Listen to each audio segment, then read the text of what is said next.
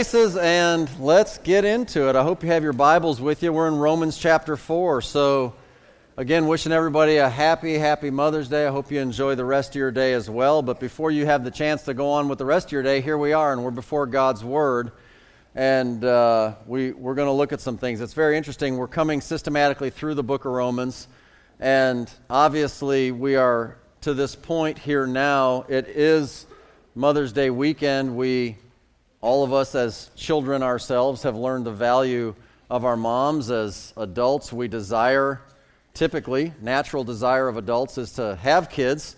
Most do desire to have kids. And certainly, the most important thing that a parent could possibly do for their kids is to help them to understand what biblical salvation really is. And that's the title of our message today, as we're in Romans chapter 4 in the first 8 verses, Understanding Biblical Salvation. And what we're going to do in these first 8 verses, in just a second I'll read them to you, we're going to see an example. There's actually a couple of examples, but one of them is about Abraham. And you know the story of Abraham and Sarah and how they desired to have children and they were not able to have children until God shows up with a tremendous promise. And the promise is of a miraculous birth in their old age. And what we'll see in this passage is how Abraham responds to God's word really does set the standard for ages to come. His response to God's word really typifies for us what our response to God's word needs to be as we understand this critically important, ultimately important subject of biblical salvation. So if you have your Bibles, Romans chapter 4, follow along as I read the first 8 verses. What shall we say then that Abraham our father, as pertaining to the flesh, hath found? For if Abraham were justified by works, he hath whereof to glory, but not before God. For what saith the Scripture? Abraham believed God, and it was counted unto him for righteousness. Now to him that worketh is the reward not reckoned of grace, but of debt. But to him that worketh not, but believeth on him that justifieth the ungodly, his faith is counted for righteousness. Even as David also describeth the blessedness of the man unto whom God imputeth righteousness without works, saying, Blessed are they whose iniquities are forgiven and whose sins are covered. Blessed is the man to whom the Lord will not impute sin. We're going to look at that in some detail. Let's go to the Lord in prayer, and then we'll jump right into it. Heavenly Father, as we come before this passage of Scripture, obviously this is the beginning of a couple of chapters where you lay out in great detail exactly what biblical salvation is all about. And so as we jump into these 8 verses, I just pray that our hearts and our minds would be clear. I pray that we'd be open to what you have to say, that we would understand what you need for us to understand so that we can respond properly to you. And I am so thankful that you have so blessed us and so allowed us this privilege of receiving salvation as a free gift. And we just need to understand exactly how to appropriate that. So I pray you'd speak to our hearts as we continue and pray in Christ's name. Amen. All right, in your outline, you have 2 main points, and the first one is very clear. It's justification. And really, this point of justification, it is the theme. It's the theme that we saw last week coming up at the end of chapter 3. It's the theme we'll see all the way through chapters 4 and chapter 5. And it starts out in verse number 1. What shall we then say then that Abraham our father, as pertaining to the flesh, hath found? And so we're going to talk about that in just a second. And if you were here last week, you would have learned with us that when we think about the word justified, if you're not familiar with some of the lingo in the Bible, if you've not spent years in church and just immediately understand what that word means, we understood last week that literally you could break it down this way. To be justified would be to say, my life is just as if I'd never sinned. In other words, God looks at me sinless because of what Christ did for me. And so that's really what we understand justified to be all about. It's a very simple way to remember it, and it's a very clear definition of what it is. And what that all has to deal with, when we talk about salvation, eternal salvation, and justification by faith alone, and that's our theme, like I said, coming through these next couple of chapters, what we're talking about very simply, again, this is not to be redundant, but it is your eternal salvation. That is what we're talking about. This has to do with your eternal salvation. And so in Romans chapter 3 and verse 28, maybe the key verse of that last section of Scripture, where it says, Therefore we conclude, here's the conclusion, that a man is justified by faith without the deeds of the law. Now that's good news, isn't it? I mean, isn't it good news that God doesn't have to measure our works and our deeds to see if we're good enough to earn the right to be able to have eternal life with Him? And in order to illustrate this, He gives us an example from the Old Testament, and that example is Abraham. And Abraham is a very clear character, and we're going to see some things that says, He calls Abraham our father, and then He says, as pertaining to the flesh. So where He says, our father as pertaining to the flesh, without question, the audience is much more of a Jewish audience. And he goes on and he says, well, what has Abraham, our father, as pertaining to the flesh, what has he found? So that tells us that whatever it is that we're going to learn from Abraham, Abraham is really the first guy who had this offer extended to him. The people leading up to Abraham really didn't understand it the way Abraham could have understood it. Abraham found something that others would not have otherwise understood.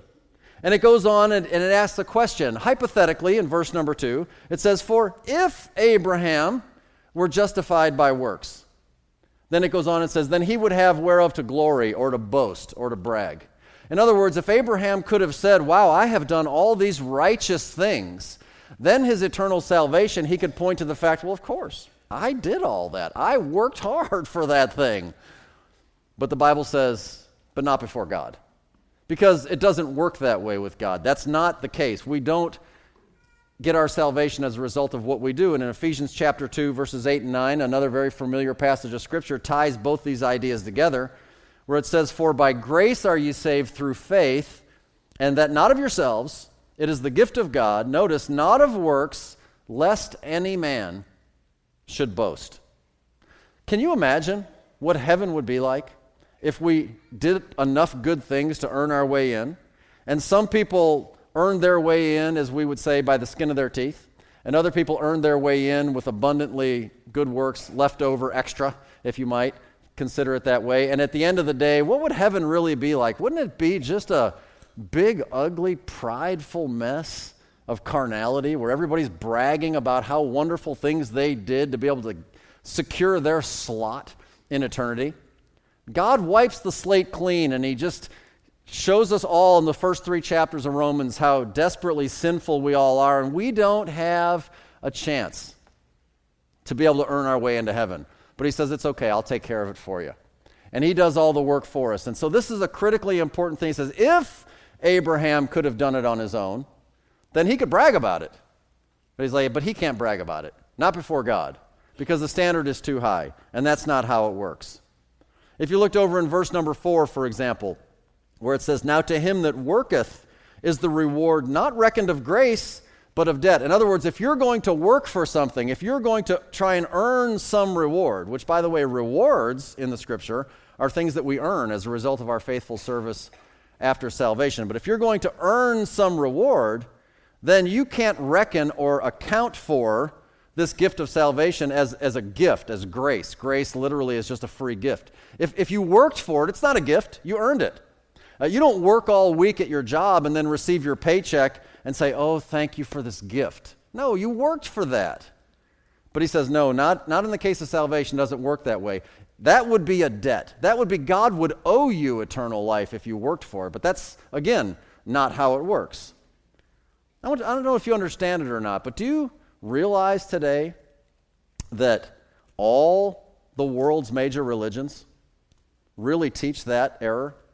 That's the difference between biblical Christianity and all the religions of the world. The religions of this world all conclude that there is something you have to do, some list of things, some list of good works that you have to achieve and accomplish, and somehow in their mind that if you just do more of the good and less of the bad, God understands we're all sinners and kind of winks at that, but if you do enough good things and don't do the super bad ones, then you're going to be okay.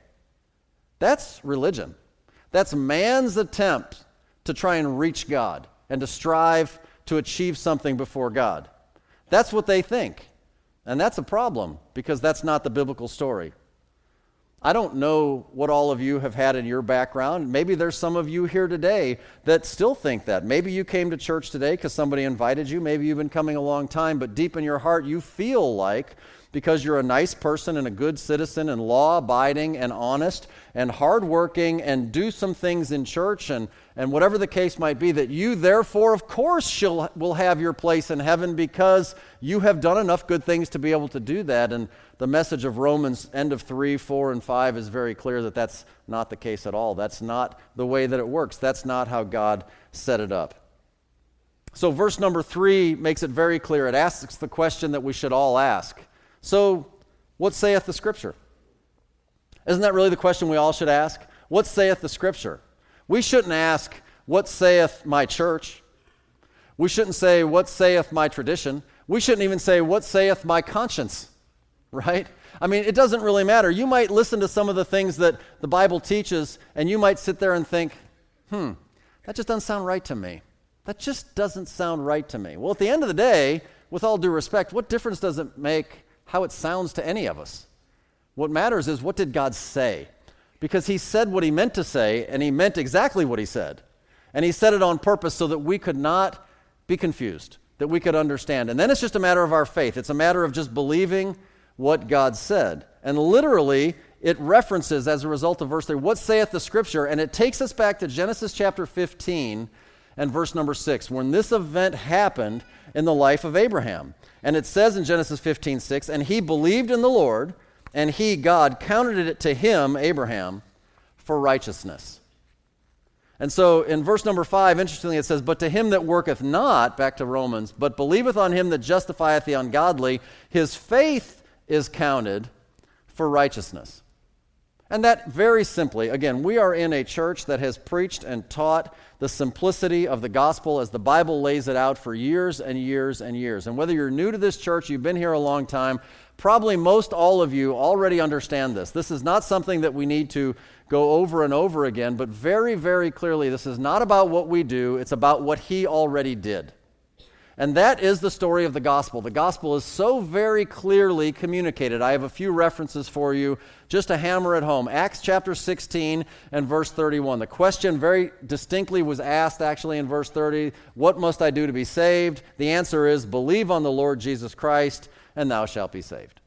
That's the answer. That's what you must do. Believe on the Lord Jesus Christ. Romans 10, verse number 9, that if thou shalt confess with thy mouth the Lord Jesus, and shalt believe in thine heart that God hath raised him from the dead, thou shalt be saved. Even the Lord Jesus himself, when he was on this earth and began his earthly ministry of preaching, in Mark chapter 1 and verse 15 says, the time is fulfilled, the kingdom of God is at hand, repent ye and believe the gospel.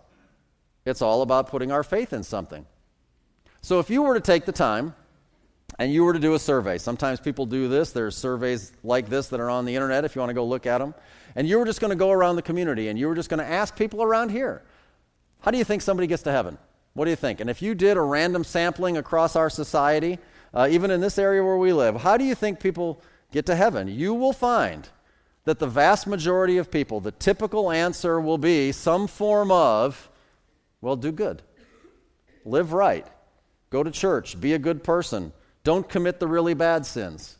And typically the answer you're going to get is going to be this mindset that is natural maybe to our minds, thinking, how in the world could I possibly get this ultimate gift of living forever in joy and peace and harmony and do nothing? I mean, I got to do something, right? I mean, it's just our conscience, our logic just wants us to say, I got to do something. And as a result, sometimes we reject the very simplicity of the gospel. But that's not how it's set up, because to do good is not the Bible message. In fact, it's 180 degrees apart from it. It's absolutely in contradiction to the Bible message, where it says it's absolutely not what you do. And so if somehow in the deep crevices of your heart and in your mind, you're trusting in what you do to get you to heaven, can I just lovingly encourage you today to stop doing that and start trusting in what he already did for you? Because that's the story. That's what it's all about. And we can discuss for the rest of our lives and joyfully discuss different aspects of doctrinal teaching within the Christian faith. But friends, if you don't get this one down, when your life comes to its natural end physically, this is really the only one that matters, is it not? I mean, this is the truth. This is the single most important thing you have to take care of in your life. As long as God is allowing you health and breath, He's waiting for you to make this decision. And if you have not yet made it before this day's over, I pray that you will. Well, we're in Romans chapter 4, and these are very clear statements, and these are things that many of us would already know. These are things that we would affirm, and many of you who have already made that decision are sitting peacefully in your heart thinking, thank God for what He has done. I'm so thankful I'm in on the family of God. This is a wonderful gift. I have been enjoying it for years. But maybe if you're a Bible student, you'll recognize that this passage of Scripture goes to, or needs to be understood together with another passage of Scripture that if read side by side, appear to be a contradiction. And I feel like it would be unfair if we don't address this apparent contradiction. Now, we believe that the Scripture is absolutely perfect and holy, absolutely, and that God gave it to us and it's right, and there are absolutely no contradictions in the Bible. We believe that here, and we teach that unashamedly. But there are places in the Scripture that sometimes are harder to be understood, and things appear to be as though they would be a contradiction. And so I want us to address it. I want us to look right at it. And so the two places, with one hand, keep Romans 4. With the other hand, go ahead and grab James chapter 2. And we're going to look at a couple of verses of Scripture in James chapter 2. Starting in verse 14. What doth it profit, my brethren, though a man say he hath faith and have not works? Can faith save him? Now, in the context of Romans 4, we'd say, of course. In the context of James, it's a rhetorical question with the obvious answer intending to be, no, of course not. Go down to verse number 20. But wilt thou know, O vain man, that faith without works is dead? Was not Abraham our father justified by works when he had offered Isaac his son upon the altar? These are things that, of course, we already understand this. We know the story of Abraham. I'm just reminding you of these things. Seest thou how faith wrought with his works, and by works was faith made perfect? And the Scripture was fulfilled, which saith, Abraham believed God, and it was imputed unto him for righteousness, and he was called the friend of God. Ye see then how that by works a man is justified, and not by faith only. Now, if you're young to the Scriptures and you haven't been studying it a lot of years, and maybe you have or haven't come across that passage, and you read that and you think, yeah, that makes sense. I got to do some stuff. For sure I believe, but I got to believe and I got to do some stuff. Otherwise, I can't be justified. And if you've been in the Bible long enough, you realize that these two passages exist, and they do appear to contradict. I mean, there is an explicit sentence. A man is justified by faith alone without the deeds of the works. Can't you see right here where it's clearly said, by works a man is justified and not by faith alone? Oh my goodness. Where are we with this thing? We got to understand it. And if the Word of God is right and holy and just and pure and true, and it is, by the way, there has to be a way to understand it. And that's what we're going to see today. So, hope you're glad you came. All right, so before we jump into explaining all what it's about, let me just say this, that in the day and time in which we live, and a lot of us understand this to be the time of what we call the Laodicean church age. It's a time when the faithfulness of the body of Christ is kind of at an all-time low. And what we find out in the day and time in which we live is that there's a lot of people who stand up as Bible teachers in this time, and they have trouble with these apparent contradictions. And in order, with good intentions, desiring to make them match, what a typical Laodicean Bible teacher would do is they will take a passage like James chapter 2, and in order to make it match Romans chapter 4, they will change what God said in James chapter 2 in order to make it match Romans chapter 4 so that they can sleep good at night. And that, friends, is a dangerous thing to do. Because although we might want to emphasize James chapter 2 by simply saying, true saving faith will always result in works, which, by the way, is not an erroneous statement, but it's also not what James said. We have to be very careful to see and to hear what God said through James in its context with all of that we're going to see in a second, and not be so bold as to change God's word as though we're trying to help him out because he kind of got in a bind here and he kind of didn't say it right. And people not intending to be sarcastic like I mean, people just, they do that. They just do that. And it's dangerous. And you have to be very careful. And so, It all comes from the fact that people, when they look at the Scriptures, and I'm going to enter into a subject now that I know may or may not sit well with everybody.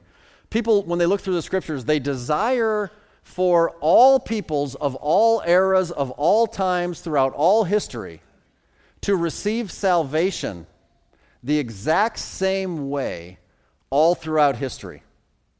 They desire for that to be the case. They feel like that's the way it should be. And we're going to see today that that's just not biblically defensible. For those of us that study theology, there's a word that we throw around, and it's called dispensations or dispensationalism. And the idea is that there are different times throughout history where God dispenses His grace and His love and His mercy to mankind in different ways. And it's something that we study in detail in our advanced discipleship courses that are available to everybody. But it is something that it's the only possible way that we can understand these things. Otherwise, we come out just scratching our head and thinking maybe there is a mistake. Maybe the Bible isn't 100% true. And that's why there's religions all over that just can't adhere to the infallibility of the Scriptures. So what we need to do is unravel this mystery, and that's what we're going to do. We're going to look at a couple of points. First point is this. If you're a born-again Christian, you are no longer a Jew or a Gentile. The Bible very clearly addresses three distinct groups of people, and there are only three. There can be only three. There's not two, and there's not four. There's three groups of people. There are the Jews, there are the Gentiles, and there are the church. And they're laid out for you in 1 Corinthians 10:32, where he says, "Give none offense, neither to the Jews, nor to the Gentiles, nor to the church of God." Why did he say it that way? Because those are the three categories. There are no other categories. You say, wait a minute. I thought Jews and Gentiles pretty much covered everybody because the definition of a Gentile is a non-Jew. So we have the Jews and the non-Jews. Doesn't that pretty much cover everybody? It sure does, until somebody gets saved. Because the Bible says very, very clearly that once you are in Christ, you are a new creature. Old things are passed away and all things are become new. And so we look at Galatians chapter 3 and verse 28. So spiritually speaking, in Christ, there is neither Jew nor Greek. There is neither bond nor free. There is neither male nor female. Ye are all one in Christ Jesus. So when you receive Jesus Christ as your Savior, you are no longer, it doesn't matter if you're from a Hebrew heritage or a Gentile heritage, you are now a son of God, a brand new creature. There are three categories and only three categories. Among those who would be the unsaved crowd of this world, the religious crowd, you're either a Jew or a non-Jew. But once you enter into Christ, you leave the Jew or non-Jew thing behind. And that's an important thing to understand. The next thing I want you to understand is the book of James is not written to the church. But the book of James is written to Jews. Because James chapter 1 and verse number 1 starts out with its very introduction saying, "James, a servant of God and of the Lord Jesus Christ, to the 12 tribes which are scattered abroad. Greeting." So he sends his greeting to his audience, and his audience is not the church of God, which is in Rome, for example. The book of Romans is written to the church, which is in Rome. The book of James is written to the 12 tribes of Israel, which are scattered abroad. So we've got a different audience. We've got a different audience, and we've got a different message, obviously. But we understand that the book of James is in the New Testament. We understand that the book of James is written after the resurrection of Jesus Christ. And so how does that all play out? Well, one of the ways that it plays out is that there is a doctrinal teaching, there's a prophetic teaching of the book of James that points to a time that is still yet future. And the doctrinal application of the book of James directed to the 12 tribes of Israel is pointed towards a time that we call the tribulation. It's after the church of Jesus Christ is raptured out, and there is a approximately 7-year period of time, the 70th week of Daniel's prophecy in Daniel chapter 9, for those of you that understand that. And it is a time where, again, God's attention comes now away from the church who's raptured out and points back to the nation of Israel to to take care of the loose ends, the things from the Old Testament that had not yet been totally sewn and buttoned up. And he's going to do that during that 7-year time. And he needs to have books of the Bible that are specifically written to those people in that time so they will know how to behave to be able to please the Lord during that dispensation. And that's an important thing. So it's directed at the Jews in the tribulation after the church age. So there are things in the book of James that just don't fit in the church, like chapter 2 and this justification issue. The other thing I want you to understand, that the reference to Abraham in Romans chapter 4 is to Genesis chapter 15, where Abram and Sarah, they desired to have children, they couldn't have children, and God shows up and he says, man, I'm going to make your children like the stars of the sky in number. And it says Abraham believed God, and it was counted to him for righteousness. And so God shows up and he gives that promise. The reference in James chapter 2, when it says Abraham was justified by works, when he offered Isaac upon the altar. So ultimately the child comes. It is Isaac. He grows up. He's a young man. How old is he? I don't know, 20, 30, anywhere from 15 to 30. Pick your time. It doesn't matter. It's decades later when he finally goes to offer Isaac on the altar. He's about to actually slay his son. God stops his hand last minute, takes a ram out of the thicket, sacrifices him in place. You know the story. That is, these events referenced in Romans 4 and James 2 are not referring to the same point in time in Abraham's life. They are different events divided by, let's just say, 20 years or so. That's an important thing. Now, with that as a background, I'm going to give you the solution. We're going to start with the New Testament picture. And this is important because this is what we're here to learn in Romans. The New Testament picture.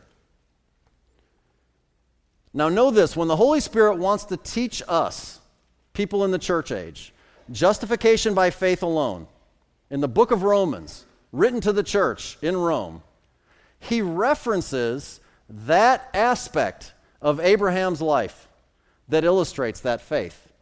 Simply believing what God said. And the spiritual picture is a beautiful picture. It was a promise of a miracle.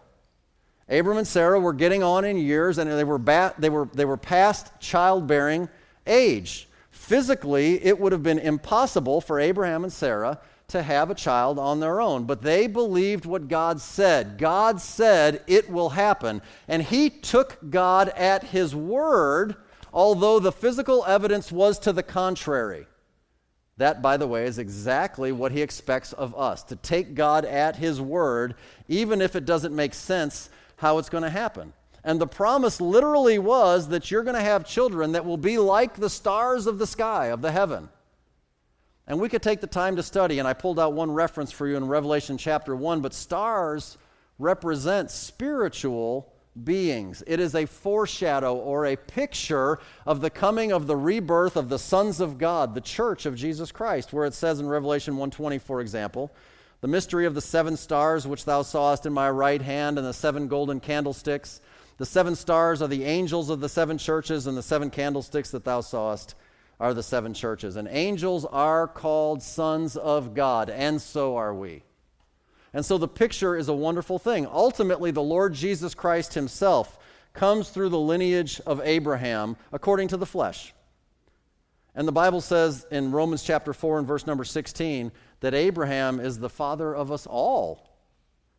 And that's because in Galatians 3:29 it says, if you be Christ's, if you're saved, church, then are ye Abraham's seed and heirs according to the promise. So because Christ comes through the lineage of Abraham, and we literally come through the lineage of Christ, but spiritually speaking, not physically, right? We're not of the 12 tribes. And the tribe of Judah, we're not a part of that. Now we therefore get into the family of Abraham, but we are the spiritual seed of Abraham, not the physical seed of Abraham. That's an entirely different thing. And that's the picture. That's the lesson for us today. That's how Romans 4 is exactly right. That's how the Holy Spirit lays it out so that we can understand exactly what we need to do and how we get in on that inheritance and that blessing. But that is not the entire story of the life of Abraham. That aspect that's pulled out to teach us something in Romans is not the whole story of Abraham's life as it actually happened. We have to go to the Old Testament reality. That's our next point. We have the New Testament picture, but the Old Testament reality is that faith in the Old Testament, it was a personal belief between a man and God on a specific thing that God told him about. And God's message wasn't necessarily the same for everybody, right? So if you keep in your mind Hebrews chapter 11, many of you know that Hebrews 11 is this hall of fame of people from the Old Testament that exemplified faith in their life. And it tells just a verse or two about their story on how they believed God. But what was the message that they believed about God? So you have the story of Noah. And in Hebrews 11 it says God told him it was going to rain, so he built a boat. And you go down and it talks about Abraham, and it has a lot to say about Abraham. It first talks about how God told him just to leave home. I'm not going to tell you where you're going to go, but just go leave home and go to the place I'm going to tell you. And he believed God and he did it. Then he told him the deal about Isaac and ultimately the children and all of that, and he believed God about that. You go down to Hebrews 11, it talks about Moses' parents and how they feared God more than Pharaoh, and they kept the baby alive when all the male children of the Hebrews were supposed to be slaughtered. It talks about Moses and how he forsook Egypt and believed God and the whole exodus out of Egypt and crossing the Red Sea and all of that. It goes down and it talks about Rahab the harlot and how she believed God and receiving the Jewish spies into Jericho and fearing Jehovah God of Israel. Listen, these are all different specific events, and none of those stories have anything to do with the gospel. They have anything to do with the gospel, except in some picture or some type. But literally what was going on is God just said something's going to happen, and these people believed him. That was their Old Testament faith. So when Abraham believed what God said in Genesis 15 concerning having children, the Bible says that the Lord imputed his righteousness to Abraham. We're going to talk about imputation in just a minute. What does that mean, okay? But Abraham was faithful in his trust for God. So in Galatians chapter 3, verses 8 and 9, it says, "In the Scripture, foreseeing that God would justify the heathen through faith, preached before the gospel unto Abraham, saying, In thee shall all nations be blessed. So then they which be of faith are blessed with faithful Abraham." Now, again, to dissect this accurately without changing what the Bible says, you have to be careful, because Galatians 3, 8 and 9, it says that God said unto Abraham, "In thee shall all nations be blessed." Your mind might run to Genesis chapter 12, where we get the first story of Abraham, but if you did, in Genesis 12, it doesn't say all the nations will be blessed, it says all the families. All the families. And you can argue all you want how families are like nations or nations are like families, but they're two different words. They're spelled different. It does say a little further down in the narrative, though, in chapter 18 of Genesis, specifically this. In Genesis 18, starting in verse 17, and we're going to get the message from it. "And the Lord said, Shall I hide from Abraham the thing which I do, seeing that Abraham shall surely become a great and mighty nation, and all the nations of the earth shall be blessed in him?" There it is. That's what he's referring to. "For I know him, that he will command his children and his household after him." Had a good illustration of that this morning. "And they shall keep the way of the Lord, and do justice and judgment, that the Lord may bring upon Abraham that which he hath spoken of him." God says about Abraham, I know Abraham. I know he will be faithful. I know that Abraham will do what I ask him to do. And that's the key. Because Abraham's faithfulness culminated in the sacrificing the promised seed, Isaac, or being prepared to do that anyway, while all along trusting that God would still keep his promise about that seed. We don't have time for all the detailed Bible study, but it very clearly, if you compare that story in Genesis 22, when he's going to sacrifice Isaac, and the reference of that in Hebrews 11 that I just mentioned quickly, God makes it very clear. Abraham knew that God was able even to raise Isaac from the dead if he had to. He still believed God, but he was going to live it out and do exactly what he said. James 2:21, "Was not Abraham our father justified by works when he offered Isaac his son upon the altar?" And then go down to verse 23, "And the scripture was fulfilled,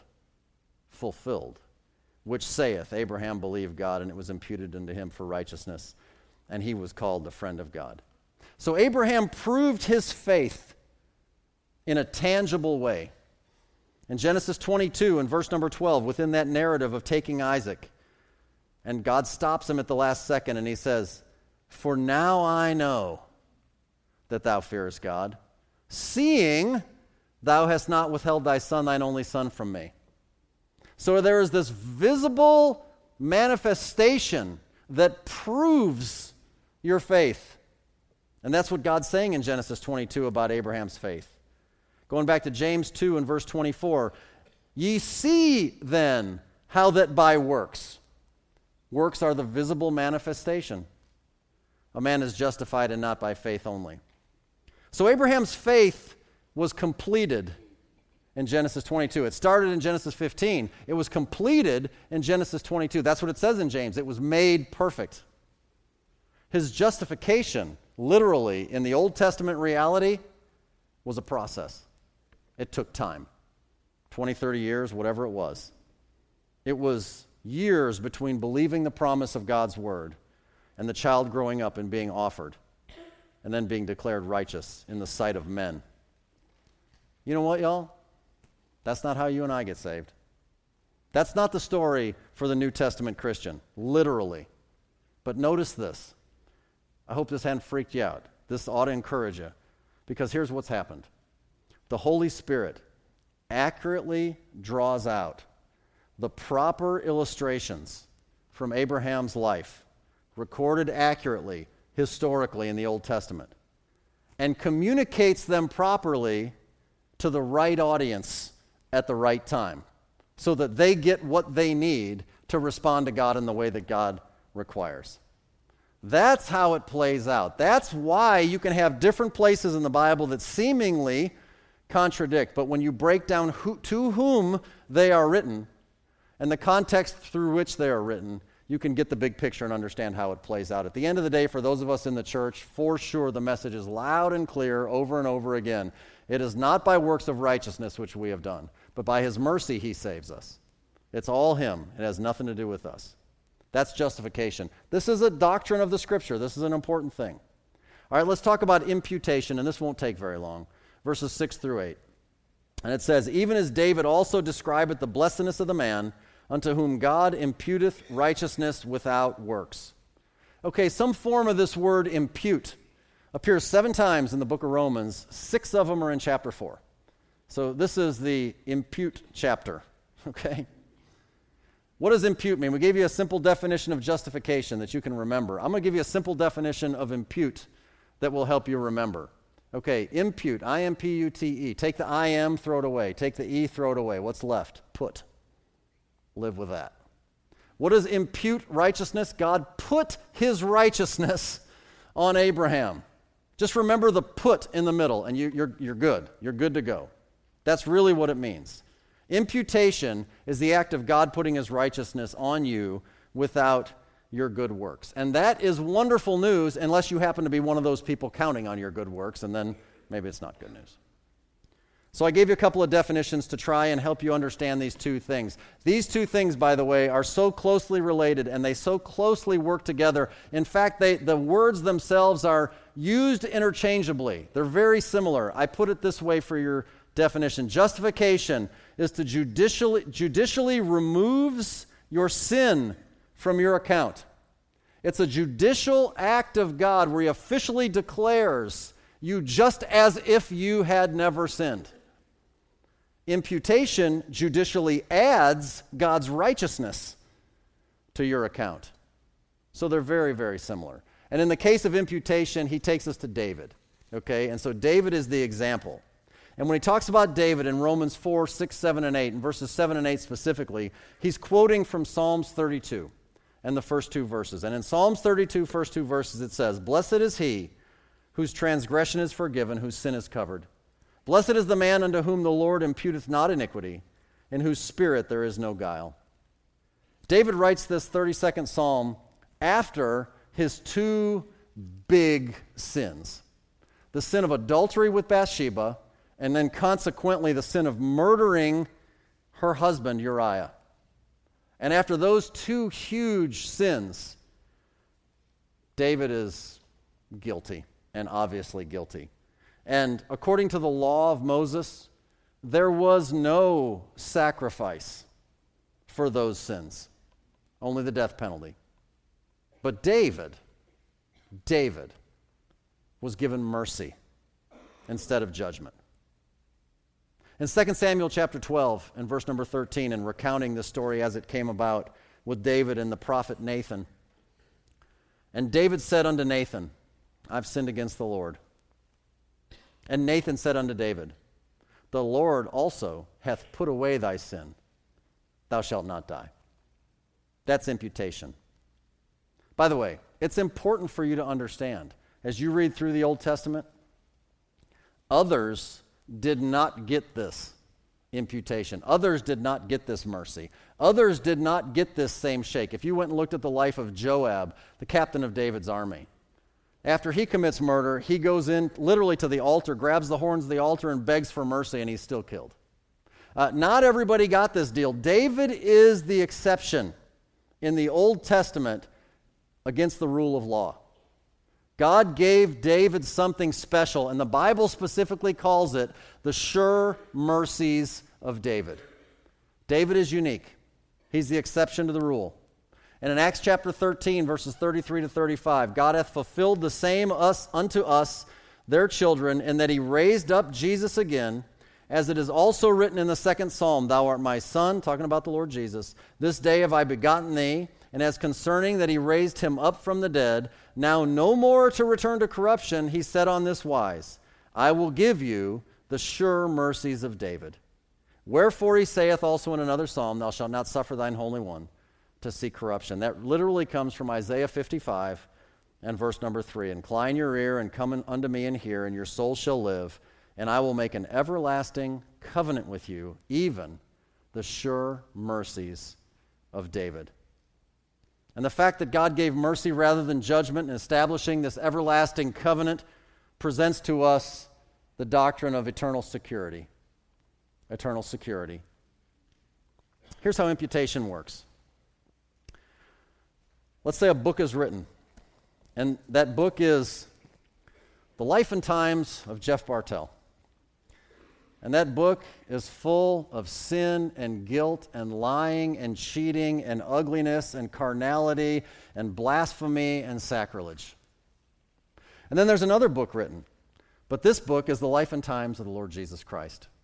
And this book is just purity and holiness and goodness and service and absolutely no sin. So much so that the judicial conclusion that came down when Jesus was being tried from Pilate was, I find no fault in this man. So you have two books. Imputation is as if God takes the cover off one book and puts it on the other book. And literally the two books swap covers. So now the book of The Life and Times of Jeff Bartell has all this purity and holiness and righteousness and no fault whatsoever, because it is really the life of Jesus Christ imputed his righteousness to me. And all of my sin as a result is placed on Jesus Christ, and The Life and Times of Jesus Christ then becomes all of the ugliness as a result of my wretched life, for which he died on the cross, paying the penalty for all of us. That's what it means in 2 Corinthians 5 and verse 21, where it says, For he hath made him, Jesus, to be sin for us, who knew no sin, that we might be made the righteousness of God in him. And if this little illustration with the two books and swapping covers, if that's an accurate illustration, and I think it is, and if God literally did that for us, and he certainly did, then you got to understand, there is no way that you can lose your salvation. It's absolutely impossible. And even when it referred to the Lord Jesus, it said that he will not ever go back again and return to corruption. That's our life. We receive Christ as our Savior. We will never return again to death. We have spiritual life. There is no more death. It's eternal. So justification is dealing with our eternal salvation, and imputation is dealing with our eternal security. And God gives us these great blessings, and they are all free gifts. That's what he does. When you understand what God has done for you, you will never again doubt and wonder about eternity, as though somehow you make some giant mistake, which people do after they receive Christ as their Savior, and somehow your salvation is null and void. That's a heresy. That's not true. God loves us so much. Let me ask you a couple questions. We're done. Do you understand biblical salvation better today? Have you, previous to this morning, been trusting in your good works to get you to heaven? They won't.